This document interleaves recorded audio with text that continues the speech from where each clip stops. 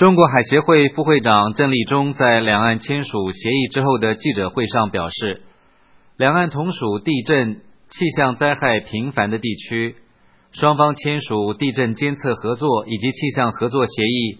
将有助于建立相关信息的交流机制，并推进深化这些领域的合作关系，有利于提高两岸对灾害的分析预警和抵御的能力、防御的能力，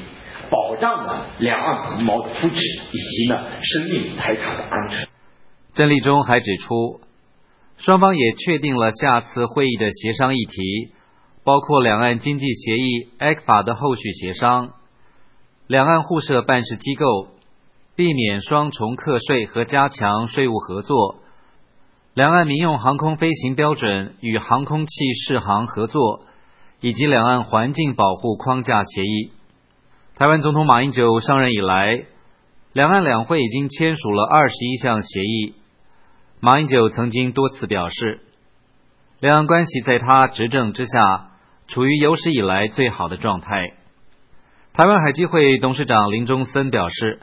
双方在会谈当中也检讨了过去签署的协议，像是两岸共同打击犯罪及司法互助协议就展现了具体成果。现在逮捕回来人犯已经5000多人，未来我们还有很多，那么在大陆的这些经济犯还没有签团，我们也都希望陆方协助。林中森还说，食品安全的问题也相互通报了1400多件，双方也有共识继续处理2008年的毒奶粉事件。至于两岸签署的服务贸易协议，台湾立法院还没有审议通过。海协会副会长郑立忠对此表示遗憾，并认为这项协议有助于台湾民众进军大陆的内需市场。协议无法生效，受害最大的是台湾的厂商和民众。海基会董事长林中森指出，尊重立法院的审查机制，相信立法院一定会以国家的最大利益为考量，尽快完成审议的程序。台湾在野党台联党主席黄坤辉批评，服贸协议将让台湾年轻人到中国打工变成台劳，并且以牺牲台湾的服务业为代价，开放中国人来竞争。台联党立法院党团也对于这次会谈的结果表示失望。该党团说，中国埋害近来常常侵袭台湾，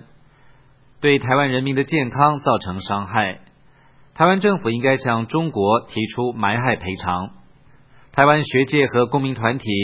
日前也举行座谈会和发动抗议，要求台湾政府不应该通过服贸协议让中国资金经营广告业务，因为台湾的媒体生态和新闻自由可能受到影响。两岸两会第10次会谈本月26、27号在台北圆山饭店举行，台湾警方出动了数百警力维持会场的安全，不过会场外并没有出现抗议的群众。以上是美国之音特约记者张永泰从台北发来报道。